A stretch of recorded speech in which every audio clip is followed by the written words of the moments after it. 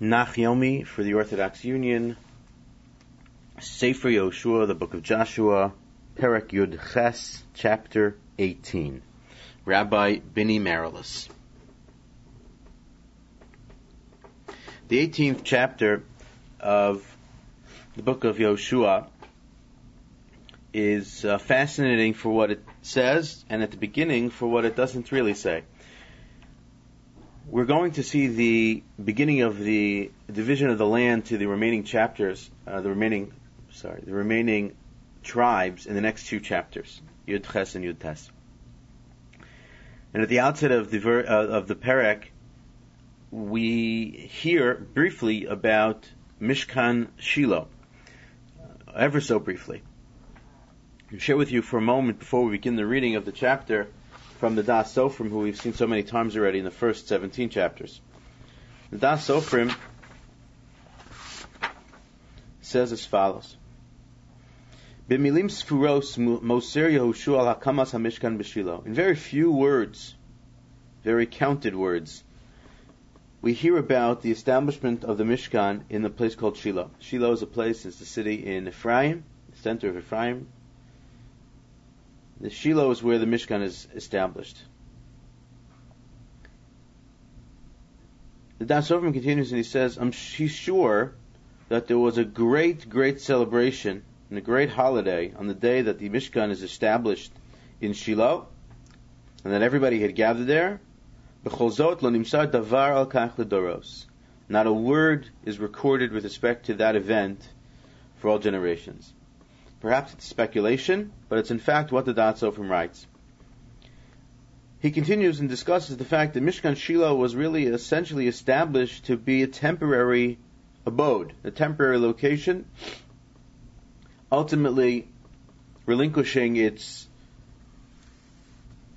kalim, its vessels, to the Beis HaMikdash, which we might have thought in a shorter period of time. Nonetheless, it seems some 389 years, the Das Sofrim writes and calculates, based on the Seder Olam, 389 years that the Mishkan is in fact in session and in use in Shiloh.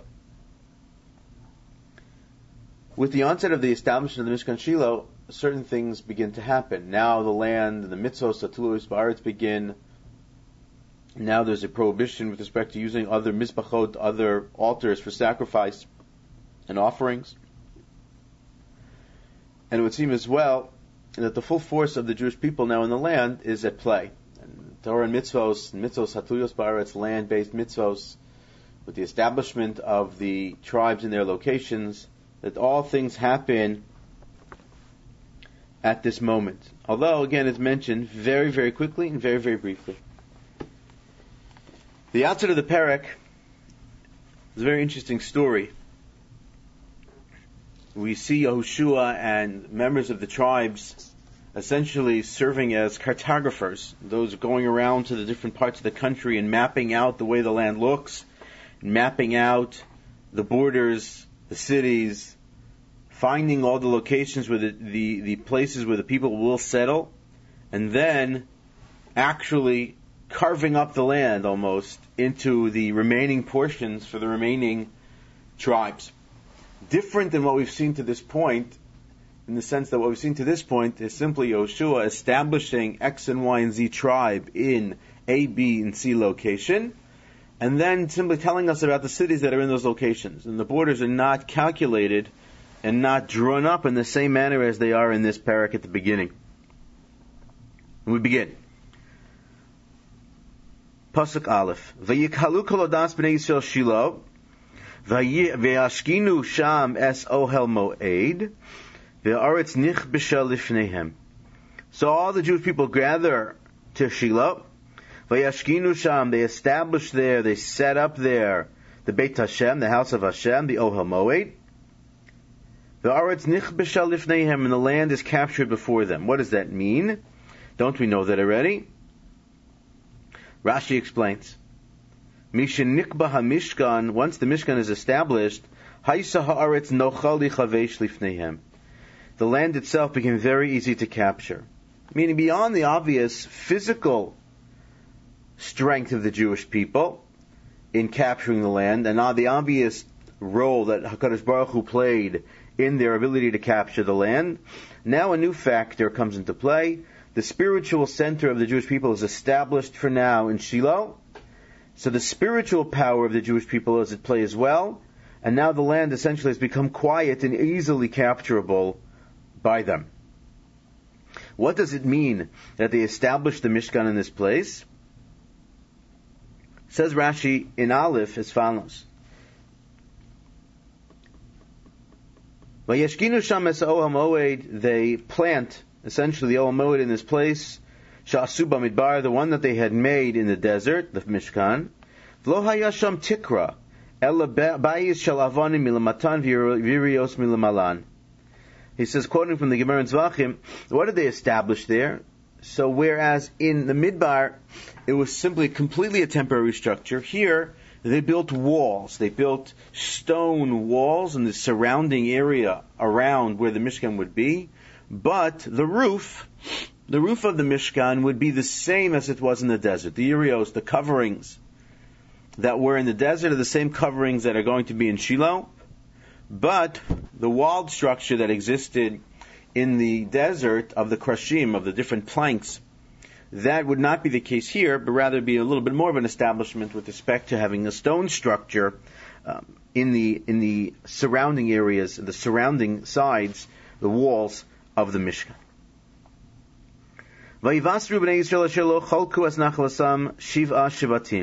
And what remains now in Beis is 7 tribes. We have 7 tribes left over to discuss and to talk about. We have already settled the Reuven, Gad, and Menashe. The full Menashe has been described. And we've also talked about Ephraim and Yehuda, leaving over 7 tribes with respect to their locations where they're going to be. And now Yehoshua, it seems, in a sense, choose out the Jewish people. Vayomi Yehoshua b'nei Yisrael ad ana atem misrapim lavo l'reshes es haaretz. Why are you so lazy, weak, so lax in capturing the remainder of the land and inheriting and settling the remainder of the land? The Dat Sofrim adds the emotional voice to the words of Yehoshua, and he says, Bitui zeh, the language of ad ana, until when? This term, inyano b'chol makom kri'ah, it's a specific call, hamisamenes azlas hasavlanus, which symbolizes the loss of patience. Ad ana, until when? How much longer? Yehoshua is talking to the people, he's stressing to the people, he's voicing his opinion to the people with respect to their being unable to complete the task of capturing the land and ultimately settling the land. It seems perhaps that by virtue of certain tribes settling, of the other tribes still remaining perhaps in the areas surrounding Gilgal, and now in the area of Shiloh, the establishment of the Mishkan, that perhaps one can become complacent with respect to one's requirement of settling the remainder of the land. Now, it seems odd, this is an open question, is it not the task of Yehoshua and the Kohen Gadol to tell the people where they're supposed to go? It seems at the same time that there's an obligation on the people themselves to go and take the lands and to go and settle the locations. So the remaining section of this part of the Perek deals with the charge by Yehoshua to send out people, and then the rest of the Perek, the rest of the chapter will be the discussion of the first of the 7 tribes to get its portion, which will be the tribe of Binyamin. So what does Yehoshua advise them to do? Havu lachem shlosha anashim lashavet. Bring 3 people from each of the remaining tribes. Sach hakol, do the math, 3 times 7, 21. Let's get a committee of 21 people together. Ve'esh lachem v'yakumu v'yishalchu ba'aretz. Then we will send them, and they will go, and they will walk the land. V'yichtivu osah lefi nachal asam v'yavo elai. And they should go out to the land itself, and they should write it down according to what they think are the nachalos, and then bring it to me.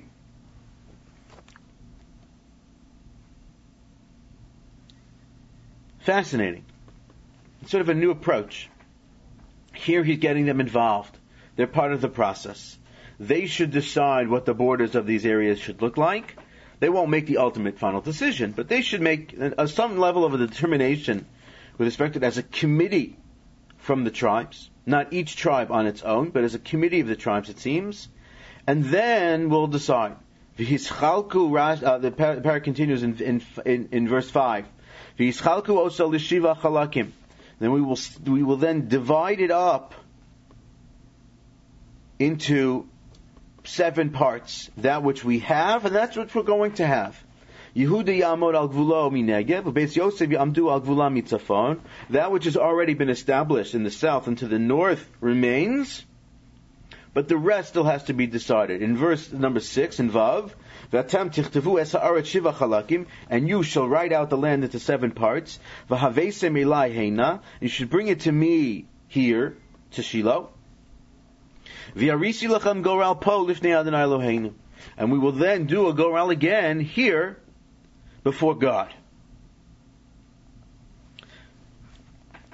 It's a new moment in this process. Before we have the original tribes on the eastern side of the river, they're already taken care of. Then we have Yehuda and Yosef, Bnei Yosef, they're taken care of in the original fashion. And now a new manner, with certain rules, of course, that those chapters that have already been established are established and done. And of course, the reminder in Zayin, Ki in Chelik Lalavim Bikir Bechem, Ki Kihunas Adonai Nachalaso. The tribe of Levi, again, still no portion in the land. Now, even though you're the ones that are establishing it, you're the ones who are setting it aside, still, nonetheless, in the way this game, quote-unquote, plays out, they still don't get a portion. They still will not inherit a portion of the land. The tribe of Levi is the tribe of Levi. There's no way to reapportion it that they would be part of it. And the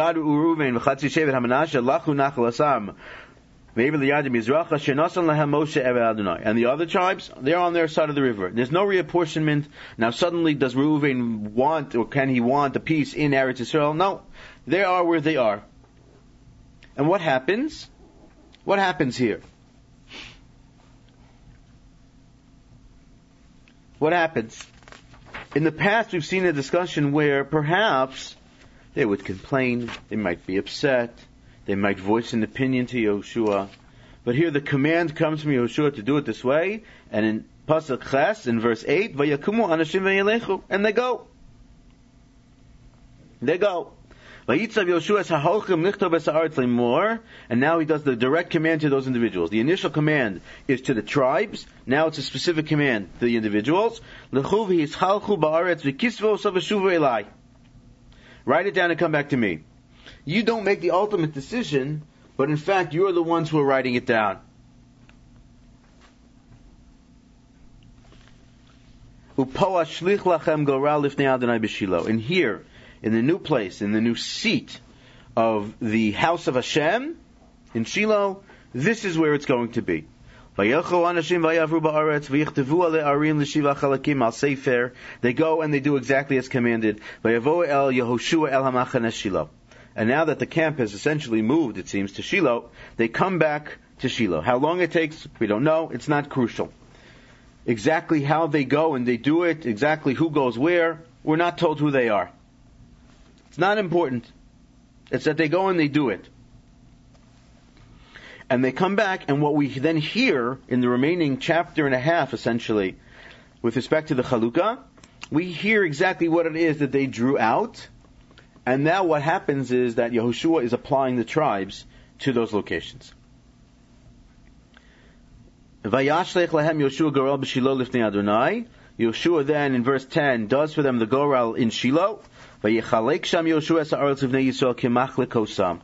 And Yehoshua then divides up the land and gives out the land based on what we're about to read to the different families, to the different remaining tribes as they are. And the first one to go is Binyamin.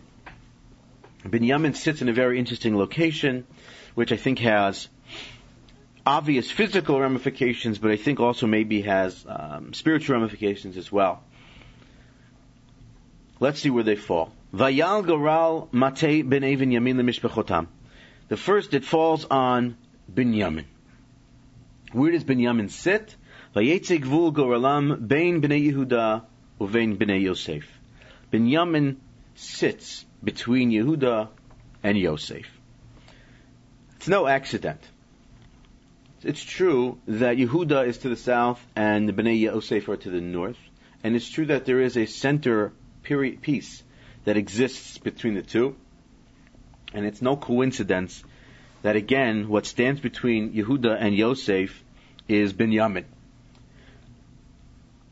The Torah talks in Parashas Vayigash, the end of Miketz into Vayigash, how Binyamin stands between Yosef and Yehuda, and that it's Binyamin who brings Yosef and Yehuda together ultimately. Yehuda standing up for Binyamin, Yehuda taking the leadership role in the moment to rescue Binyamin from the hands of who is ultimately Yosef. Yosef using Binyamin to draw the other tribes in, and now once again Binyamin, in the physical sense, in the land of Eretz Yisrael, sits between these two tribes, and ultimately Yerushalayim will rest in Binyamin, and it will be the location and the locus and the nexus point where the tribes meet. The tribes always meet around Binyamin. They always meet around and in the areas will be focused, centered on the tribe of Binyamin and his location, which is where Yerushalayim is, where ultimately the Mikdash will be. Yehuda to the south, Yosef to the north. So it's no accident that Binyamin is the first to go, meaning next, right? After you have Yehuda going and then the Bnei Yosef going, you get Binyamin. And it's no accident as to where it's located. It's located right between the two, in that strip of land in the center of the land of Israel, between the two, north of Yosef and the south of Yehuda. Beginning in verse Yud Beis, in verse 12, we begin to see the discussion and description of the borders. For simplicity's sake, keep in mind essentially that anything that would be the southern border of Ephraim will be the northern border of Binyamin, and anything that will be the northern border of Yehuda will be the southern border of Binyamin. So that there essentially would be, in a sort of sense, the reverse of what we've seen before is what we'll get now. Okay, let's begin. Beginning in verse 12. The northern border of Binyamin begins at the Yarden. It will move to the north of the shoulder of Jericho, Mitzafon.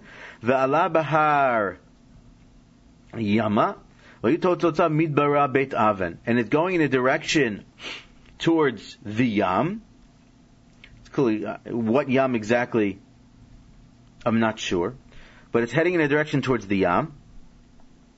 And it ends up in an area called the Midbar of Beit Aven. This is the north. So the way it's sort of starting out, it's not a direct line, but it's sort of heading northwest towards Yericho, or just above Yericho. And then it's going in the direction of Luz and Beit El. El Ketef Luz and Negba, he Beit El, Vayared Hagvul Atrot Adar, Al Hahar Shemi Negev LeBeit Choron, Tachton.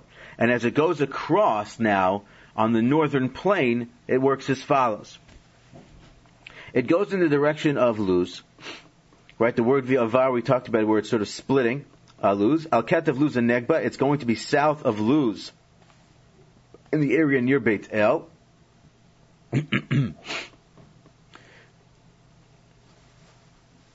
V'yarad hagvul atarot adar. Now it's heading south, or it's heading down, quote unquote.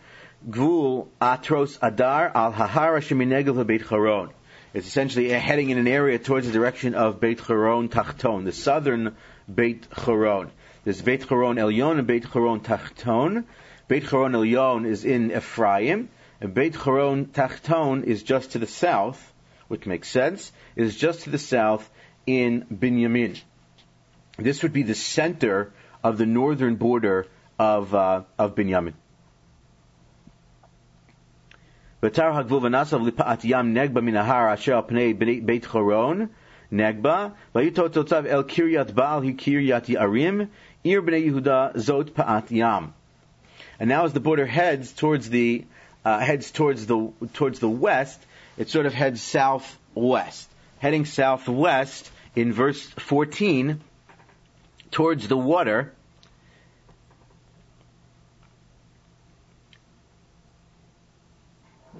Minahara shel pnei Beit Charon tachton, right? So it's heading from the hills in Beit Charon, and it heads towards a place called Kiryat Baal, which is Kiryat Yarim. Kiryat Yarim itself, the text tells us, is a city within Yehuda. And if you want to see it on a map, on the map itself, it would be in the area just to the west of Beit Charon, to the south and slightly west of Beit Charon Tachton. Zot Pa'at Yam. That would be the western border. So what you have again is the northern border heading from the Yarden towards Beit Charon Tachton, and then you have the western border heading from Beit Charon Tachton and working its way south towards Kiryat Yarim. Kiryat Yarim will actually belong to Yehuda. It's a city very well to the north in the areas of Yehuda, but in fact it is in Yehuda. Pas Negba, Miktsas Kiryat Yarim. And now the way the text is reading, we're going from left to right, from west to east for the southern border of Binyamin. Pa'at Negba Miktseh Kiryat Yarim, Kiryat Yarim, V'yatza Hagvul Yama, V'yatza El Mayan Meinaftoach. What yam this is some yam, but Rashi writes amazingly enough, El Yam Echad, it goes towards a yam, V'lo yadati eze yamhu. He doesn't know which yam this is in this verse. Okay, it's a yam. And now we're weaving our way towards Yerushalayim. We're working our way through that area, towards Yerushalayim, towards Gei Ben Hinnom, right? The valley just outside of Yerushalayim, Shebe'emek Rifaim Tzafona. We're in the area around Emek Rifaim to the north. V'yara Gei Hinnom El Ketaf HaYevusi Negba V'yared Ein Rogel. And now as it's working its way towards the Yevus, towards Yerushalayim, we're moving towards Ein Rogel. Ein Rogel on the map is an area just to the north of Beit Lechem. And in the areas on the border, it's a northern border for Yehuda and a southern border for Binyamin. In 17, V'tar mitzafon v'yatza ein shemesh v'yatza el gilot shenochach ma'alei yodimim v'yard Evan Bohan ben Reuven. Now, as we're working our ways towards the north, again, as I mentioned to you, the border is here. The southern border is not a directly straight border; it heads in a certain direction. It heads in a slightly northern direction here, and it heads towards an area called Ein Shemesh. Ein Shemesh is to the east of Yerushalayim.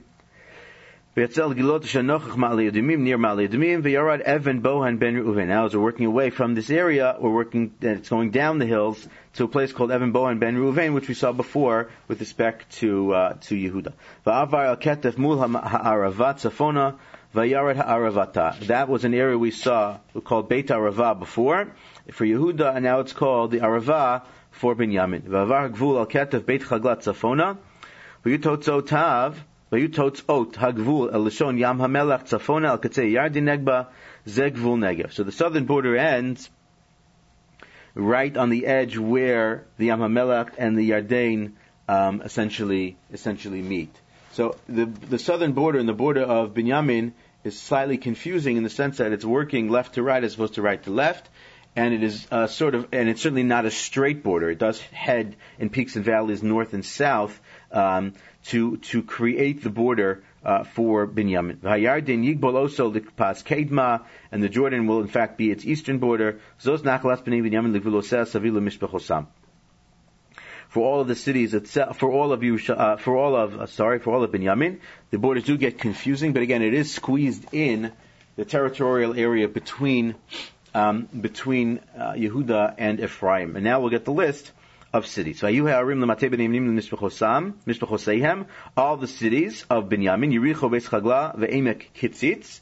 Right, we have Yericho, and we have all the famous cities. Beis Arava, Utzamarayim, Beis El, Ve'ha'avim, ve'ha'para, ve'ha'afra, Ukvar Amona v'Afni v'Gava Arim Shteim Esrei v'Chatzrim, 12 cities and their courts and their surrounding areas. Givon v'Harama v'Eros. Givon will be within Binyamin. V'Hamitzpeh v'Hakfira v'Hamotza. V'Rekem v'Yirpe'el v'Sar Allah. V'Tzela ha'elef v'Yevusihi Yerushalayim Giv'as Kiryas. Arim Arba Esrei v'Chatzrim. Zos Nachalas b'nei Binyamin l'Mishpechosam. And then in the last verse it mentions V'Tzela ha'elef v'Yevusihi Yerushalayim Giv'as Kiryas. And then of course Yerushalayim, as we mentioned, is in Binyamin. There is obviously the idea that Yehuda rises just to that area and is in fact connected to the city of Yerushalayim. But it says that the city of Yerushalayim belongs in Binyamin. And now we get is the tribe of Binyamin, Lemishpechosam, for its families and its gvulos in that specific region. With that ends the discussion of Binyamin, and now what you've already accomplished is that you have all the children of Rachel have their territory, and only Yehuda has its territory with respect to the children of Leah.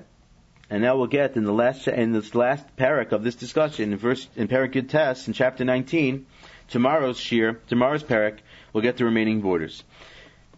Just one parenthetical note: if it is confusing to follow through with the borders, it's understandable. It's clear that the mentioning of all the cities is significant for us by virtue that it's in the Navi, it is written in Nevu, it is Ruach HaKodesh, it is holy. It is significant for us to know exactly why all the cities and why it is. Certainly we don't know all the cities. It's beyond perhaps our immediate grasp as to why all these things are there. At the same time, by virtue of the fact that no map has physically descended that we know of from the time of Yehoshua to our current day, other than the discussions here, it is the commentaries, the Mefarshim, who are showing us the way through these chapters. The commentaries differ, and they disagree with respect to how the gvulos, the borders and the boundaries, are in fact to be understood, and with respect to what cities we're talking about. Are they the same cities when they're mentioned twice? Are they different? Are they sister cities? Do they exist in the same region? Are they in other areas? And it's somewhat confusing, and it's somewhat difficult to understand.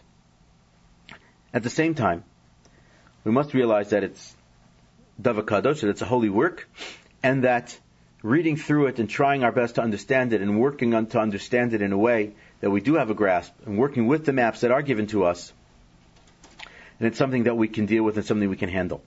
Further, we have to keep in mind that the mention of all these cities is a holy matter with respect to the notion that HaKadosh Baruch Hu promised us cities even though we didn't build them, and He promised us locations to live in, places for the Jewish people to exist and to settle, even though it was that these are not cities that they in fact built. So if nothing else, by reading through the different verses and seeing them listed and reading them out loud, we have to keep that in mind, that this is part of what HaKadosh Baruch Hu promised us, even though we may not know exactly where every city is located.